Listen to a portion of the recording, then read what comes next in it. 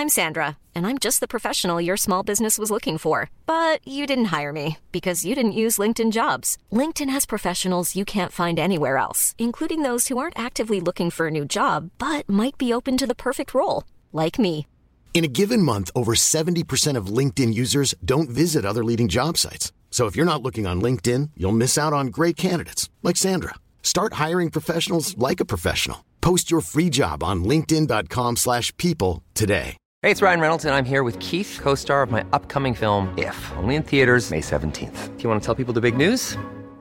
All right, I'll do it. Sign up now and you'll get unlimited for $15 a month and 6 months of Paramount Plus Essential Plan on us. MintMobile.com/switch. Upfront payment of $45 equivalent to $15 per month. Unlimited over 40 gigabytes per month. Face lower speeds. Videos at 480p. Active Mint customers by 531.24 get 6 months of Paramount Plus Essential Plan. Auto renews after 6 months. Offer ends May 31st, 2024. Separate Paramount Plus registration required. Terms and conditions apply if rated PG. Hello, and welcome to Short Tales, a series of short stories written and read by me, Damien Robb. We'll get to this episode's story shortly, but first, I want you to picture a store. It's set up like a jeweller's with all its wares on display. Lining the walls and cabinets are rows and rows of identical tiny vials, all filled with an amber liquid that seems to glow thanks to some cleverly installed backlighting. Inside each vial, floating in the amber liquid, is a minute squid. Their micro-appendages drift and dance, revealing that they are very much still alive. On the counter sits a single drawer of a different kind of product. Still tiny vials, still filled with liquid and squids. But this liquid is black and sluggish, and these squids look immobile and diseased. Okay, you ready? Good. This episode's story is entitled Once Lost, Three Times Found.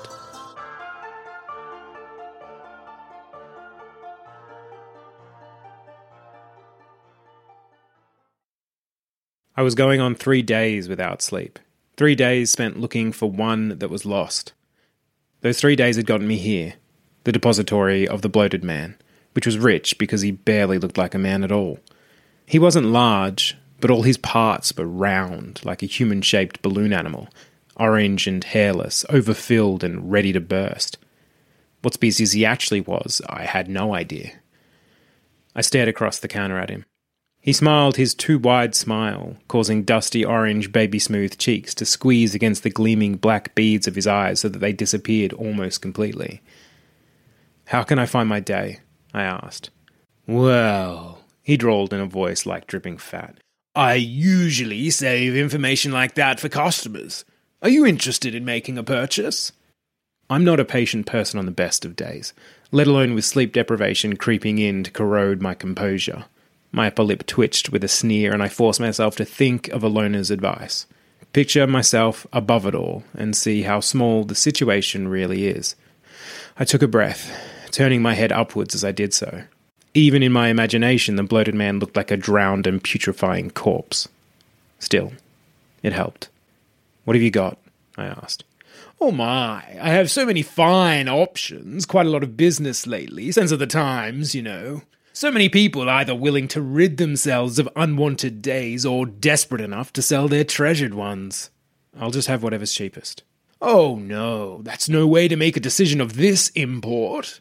He turned to the wall of vials behind him, each one filled with amber liquid, in which floated a fingernail-sized squid. His thick fingers, stained with swirls of black and amber, reached out and stroked one. "I have an absolutely splendid day passed on by an elderly Korean chap, his daughter's graduation, no less, on special at the moment. No? Very well. Perhaps this one given to me by a hippie from Queenstown the day her parents surprised her with a puppy when she was just 12. Very cheap, only 3,000. I forced myself to take another breath. 3,000? Forget it, I just need information. "Then you must make a purchase. Rules are rules." My lips pursed, and I pictured the scene from above once more. "You must have something cheaper than that." "Only the miserables, but surely a person of your standing doesn't want one of those." His condescension made it clear exactly what he thought of my standing. "Yeah, fine, whatever moves us along." "If you insist." His grin grew wider across his round face as he unlocked a cabinet beneath him. He removed a cushioned drawer of vials and placed them on the counter. They were black instead of amber, and the squids looked mottled and emaciated. Let me see. Oh, yes. This one comes from a gent who lost both hands in a traffic collision. He was a musician, classical viola, very tragic. Spare me the backstory. I grabbed the vial closest to me. Here, how much is this one? That one? I don't know. Might be a bit strong for you. Torture, no less. How much? 200. Perfect, I said, placing the money on the counter. Now, how can I find my day? My boots pounded heavily across the grey tarmac as I strode towards the shell of the light airplane. From the look of it had been sitting forgotten in this corner of the airport for years. The nose was sheared off and both wings were missing, leaving only the cabin, which was etched in scribbles of moss and graffiti. It seemed an unlikely location for my lost day, but it was all the bloated man had given me. I peered in through the open orifice of the cabin doorway, the door long since lost. It was dark inside, the morning sun still hidden behind the nearby tree line. I heard a noise from somewhere within the cabin. Hello? I called out. Is anyone in here? Nothing. Then, a shuffle. Hello? I said again as I stepped inside. No response. I moved slowly down the aisle, trying to peer through the forest of seating. Midway along, I came across a pillow and blanket spread out across 3 of the faded orange seats. I heard movement again, behind me. I turned. I'm not going to hurt you, I said. I just need to ask some questions. A hand shot out from beneath the seats and grabbed my ankle. With a sharp pull, I fell face first towards the ground. A weight dropped onto my back, and the figure on top let out a wild shriek. I twisted to throw them off, but they held on tight to my hair and coat. I growled, done with this, and pulled my arms beneath myself and pushed up, throwing the figure back. I spun, ready to attack, and saw a skinny teenage girl in tattered clothes crawl beneath one of the chairs. I won't hurt you, I repeated. It came out as a growl. I thought of Alona and turned my head up as I pictured the scene from above. An abandoned aircraft, small in the scope of the entire airport. 2 people inside, smaller still. Seriously, I just want to talk, I told her, my voice calmer. Her head poked out from behind the chair. 2 small horns like those of a goat bracketed her suspicious face. A prairie, then. That jaundiced bastard could have warned me, but of course he hadn't. Repercussion, no doubt, for my low-cost purchase. I'm looking for something, I told her. Something lost.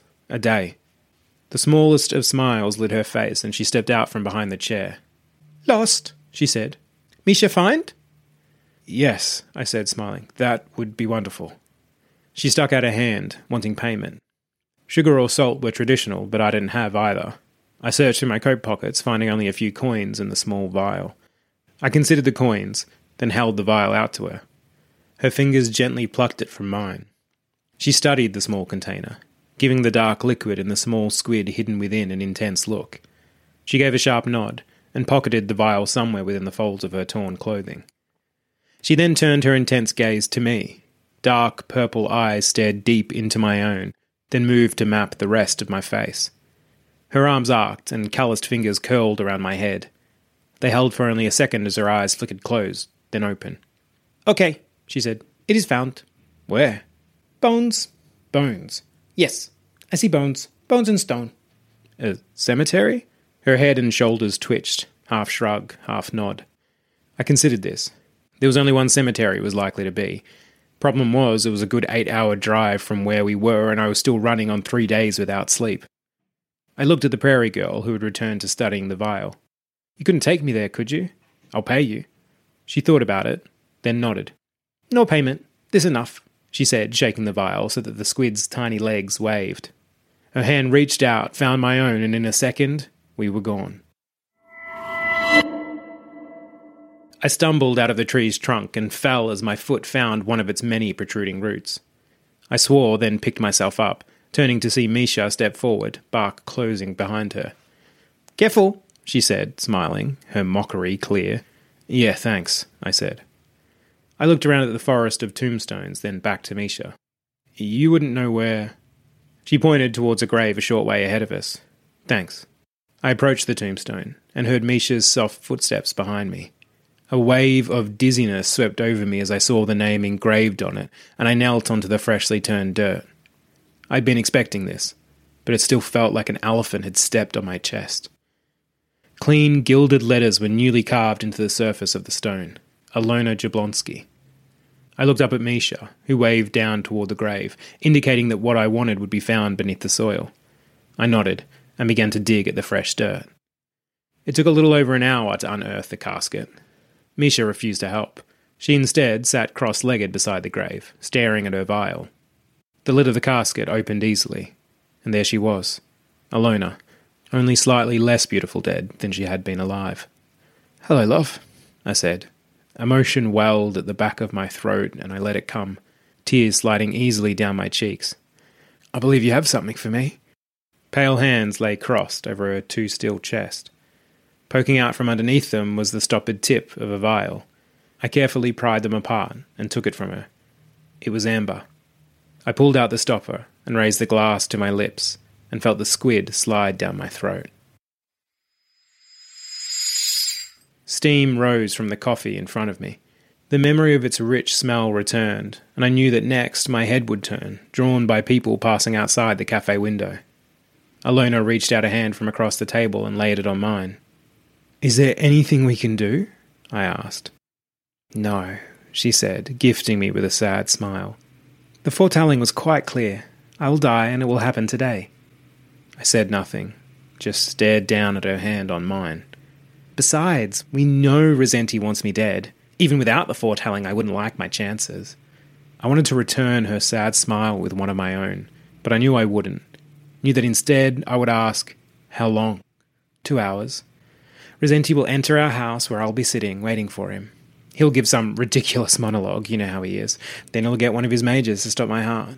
They'll bury me the next day at the cemetery near ours, gravestone and all. But you won't be there. A tear dropped to my cheek, and a distant part of me wondered how this day's liquid could have possibly been amber. "Next," I said, "of course I'll be there." Then, after a moment's thought, "Why won't I be there?" "Because I have a plan," Alona said, unable to keep the smile from her face. "What does that mean? You won't die?" "No, I will. Or at least my body will. I just won't be in it." I took in a deep inhale as the rest of the day returned to me. A wellspring of happiness had grown inside my chest, and it felt ready to burst. I looked up from Alona's empty body to Misha, whose serious face studied me. "You find your day?" she asked. Ripples passed through my chest and my mouth as the well burst in a chorus of laughter. "I found a lot more than that, Misha." I looked at Alona's bloodless face. "You clever, beautiful, wonderful person." I reached my hands under her armpits and pulled her up. "Why are you taking the dead girl?" Misha asked, head tilted in question, less concerned with the grave robbing than confused by it. "Because she's not dead, Misha," I said, unable to hid the grin from my face. "Just temporarily not alive." Misha's head tilted further. "Could you grab her feet?" Misha pocketed her vial and did so. "Where we take her?" she asked. "Our home. It's around the corner." We dropped Alona's body onto the couch with a heavy thud. "Sorry, love," I said to the corpse. "She definitely looked dead," Misha said, her face inches from Alona's. "Not for long, dear Misha. Not for long." "You're too cryptic," she said. "It's annoying." I laughed. I couldn't seem to stop laughing. "Fair enough," I said, moving to the kitchen to take a screwdriver from a drawer. "You see, Alona and I, were ferrymen, go-betweens for the natural world and the mystic." I moved back into the lounge. Misha followed, and I pushed the coffee table to the wall. "If someone from your world wanted a job done in the natural, or vice versa, you'd hire us." I rolled up the rug and threw it to the side, revealing the floorboards underneath. "What jobs?" Misha asked. "Well, anything really. Delivering messages, selling mystic products to naturals or natural products to mystics, helping folks across borders, and other, less legal jobs." "You were criminals." A number of the floorboards were held down by screws. I started unscrewing one of them. Of a sort, I suppose, but very small time. Although we did occasionally do jobs for some of the big-timers. "You ever heard of Rosenti?" "The crustacean? Of course. He very bad. No prairie ever dealt with him." "Yeah, well, you're obviously a lot smarter than Alona and I. We took a job to smuggle a seer to his lands, except it turned out the seer was less a guest and more a prisoner. Rosenti had been capturing them from all over and locking them up, then forcing them to cast foretellings for him. The idea was that he would know his opposition's moves before they made them, as well as cut off their own access to the seers. Then he could kill his opponents or steal their business at his own leisure. All of which goes against the seer's core beliefs, of course, so they weren't giving up the knowledge easily. He'd killed 3 of them already. The one we were transporting would have been his 4th. I pulled away the first floorboard and went to work on the second. When Ilona found all this out, she decided to free the seer, so the seer gifted her with a foretelling. Mostly, it wasn't good news. Namely, the time and place of her death, as well as a few other things. The second floorboard gave way. My heart began to race as I started on the third. Of course, Resenti was furious when he found out and came looking for Ilona, killing her, just as the seer had predicted. But not before she had told me. I lifted the third floorboard, but still couldn't quite reach underneath. They came for me next. I beamed Resenti when Ilona had set the seer free, but they wanted to search my memory to see if I'd known anything about it. I had, obviously, but by the time they caught up with me, I'd already extracted the days surrounding all this, the last of which ended up buried with Ilona. Not even I know how she managed that, but she is nothing if not resourceful. Misha looked towards Ilona's body, then back to me. Only problem was, the knowledge that I'd given away the days was in the days, so I didn't know where they were or what had even happened. Luckily, Ilona had planned it all. She'd organised for a note to be delivered to me after Resenti let me go, explaining that I needed to find my lost days. I was distraught, of course, but finding the days meant I had something to do and some small shred of hope. I've spent the last 72 hours looking for them. The 4th floorboard came free. I fumbled in my pocket for my phone.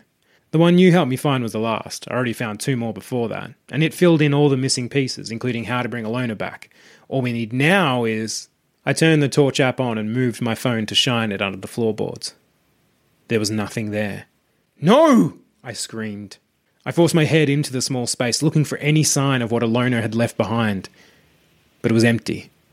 She was gone. I pulled back and a small smudge of colour caught my eye. A fingerprint of amber and black. That bloated son of a bitch. "Where is it?" I screamed into his bulging face. "Where is what?" the bloated man asked with a pompous smile. "You'll have to be much more specific if I'm to answer your rather aggressive questions." Misha let out a snort of anger behind me. The bloated man gave her a withering glance and I heard him whisper, "Filthy creature," under his breath. "What you stole," I said, drawing his attention back to me. "I know she came here. Know she asked you for advice. Asked if it was even possible. You knew her plan and then you stole it before I could find it. So tell me where it is. I don't like your tone or your accusations. You'll get the hell out of my store right now." The bloated man drew himself up, using his bulging form as intimidation. I was far too tired and angry to give a shit. I reached across the counter, grabbed him by the neck and pulled his face close to mine. "Where is it?" I could hear Ilona's voice telling me to picture myself above the situation, to calm down. But I didn't want to calm down. I wanted to stay angry. But I glanced upwards nonetheless as I tried to picture it. The bloated man's eyes followed mine and I felt him swallow through the flesh in my hands. It was upstairs. I shoved him backwards and raced towards the stairway at the side of the room. He was only a step behind me, moving faster than I would have thought possible. I made it to the second level, little more than an open attic, and there she was. Ilona, in the form of a large glass keg filled to the brim with amber liquid and thousands of baby squids. One for every day of her life. "No!" the bloated man roared behind me. "It is the jewel of my collection, the ultimate prize. It's mine!" I turned, ready to fight, and felt one of his round hands squeeze me by the throat and lift me into the air. "You will never appreciate the splendidness of this accomplishment!" Spittle spat at me with every word. "It is my life's work." My face was growing hot. My eyes felt like they were bulging from their sockets and my lungs started to burn as oxygen failed to enter them. "But it's her life," I gasped. From the corner of my narrowing vision, I saw Misha leap onto his shoulders. The bloated man squeezed tighter on my throat as he swung me around, attempting to throw Misha free. Misha rode his bucking one-handed, using the other to draw her vial from her clothes and pull the stopper with her teeth.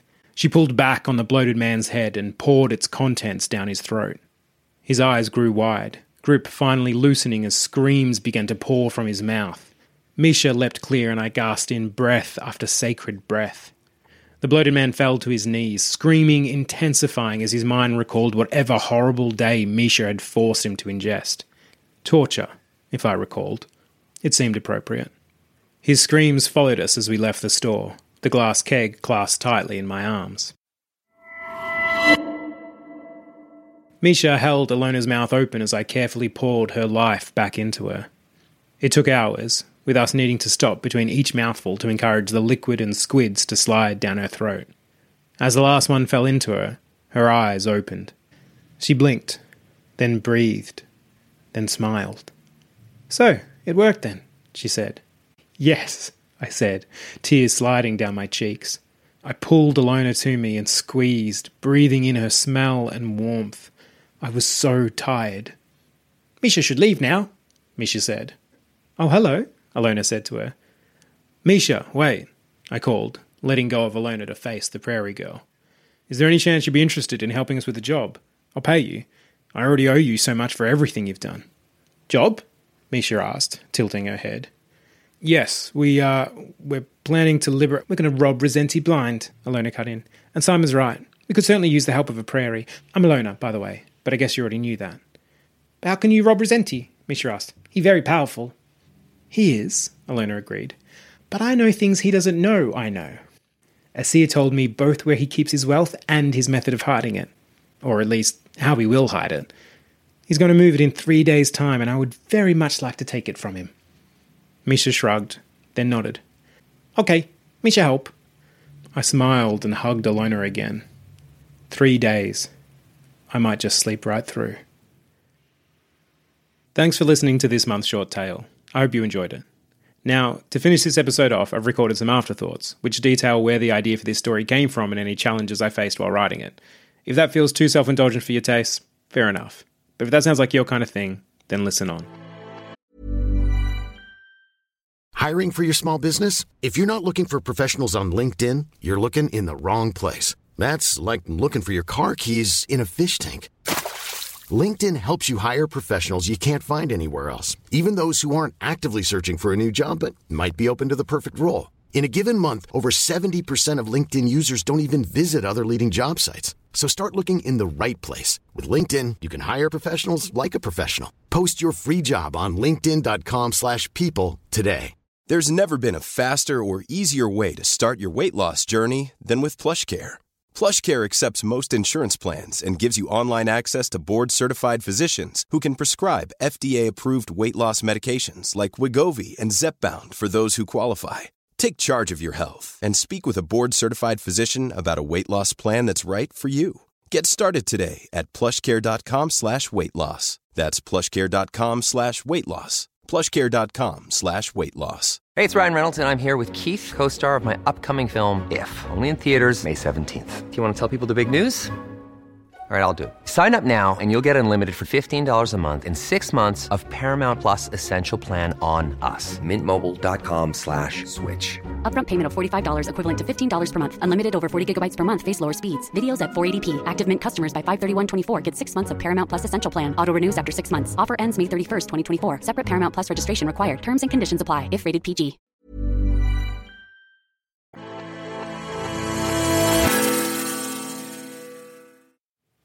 I wrote this story half a decade ago. I rewrote it in the last 2 weeks. I want to tell you about both writings. The first one bloomed onto the page. I've always been a fan of fantasy, and so most of my stories seem to find an opportunity to bend that way. This one demanded it. All I started with was the title, but sometimes that's enough. It had a nice sound without any clear meaning, and so I started writing without having any true idea what the story would be. And that's when it bloomed. It was truly one of the first experiences I had as a writer where it felt more like I was discovering a story than creating it. I wrote the first half across 2 flights, from Melbourne to Brisbane and back again. I write sequentially, and so I started with the opening scene and explanation. Even that seemed to come from somewhere else. I didn't know that I was going to write about squids in tiny vials or that they would be a way to store the memory of a day, either good or bad, because all I had was that vague title. But when I reached out, there it was. Like it was obvious, like it had been waiting for me. The story progressed. The discarded airplane was something I had witnessed while on those flights while writing the story, although I did add a bit of extra weathering to it. But I still didn't know who or what we would find in that plane. Once more I reached, and once more there was Misha, waiting for me.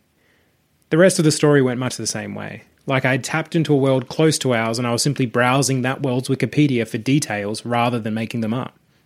I was making them up, of course.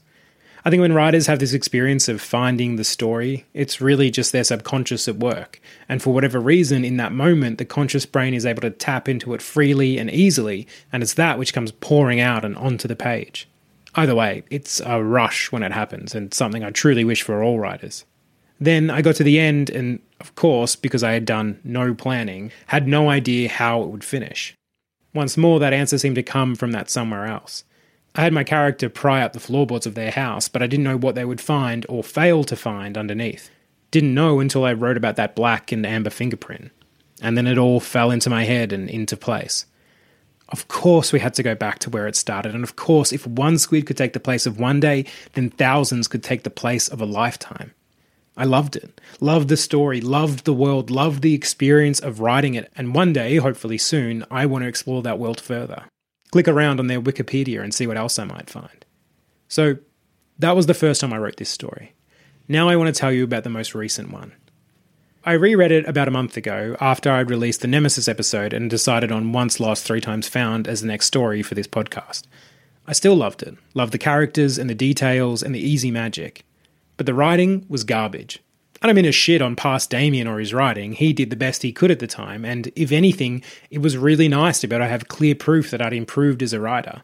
Something most of us aren't able to do while writing, being too close to all our stories, and which can only really be seen with the distance of time. Mostly, it was overwritten. Too much explanation, too many superfluous words, not enough trusting the audience. Because audiences are smart. They know story. We, as a society, imbue so much story on a daily basis that any writer out there might as well consider whatever audience they have as experts. What's more, readers don't want to be spoon-fed a story. They want, and should be, a part of it, which means giving them just the pertinent details and trusting them to complete the picture. Giving them 2 + 2 and knowing they'll find 4. The memory scene was the worst. Boy, oh boy, did I lay it on thick. I practically shouted, "This isn't happening! It's just a memory! He can't affect anything around him because it's just a memory. Do you get it? Do you get it?" Ignoring the fact that many other stories have implemented this same device and so audiences are familiar with it, or even just that it's not that hard of a concept to understand. I cut that scene in half by the time I was done. And so that's how it went for the whole story. The bones of it were all there, but the flesh was bloated and overstuffed and needed trimming down. So I made it leaner. And I think it's a better story for it. I also want to note that this perspective and realization is really only one that comes with time. Both time to become a better writer, but also time away from a story. First drafts almost need to be overwritten. That's part of the process. But so is shelving it for a while before dusting it off and redrafting.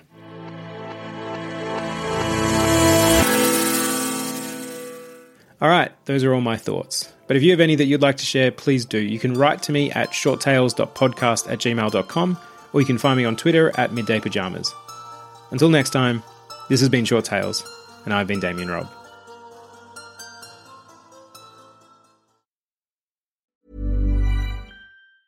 Planning for your next trip?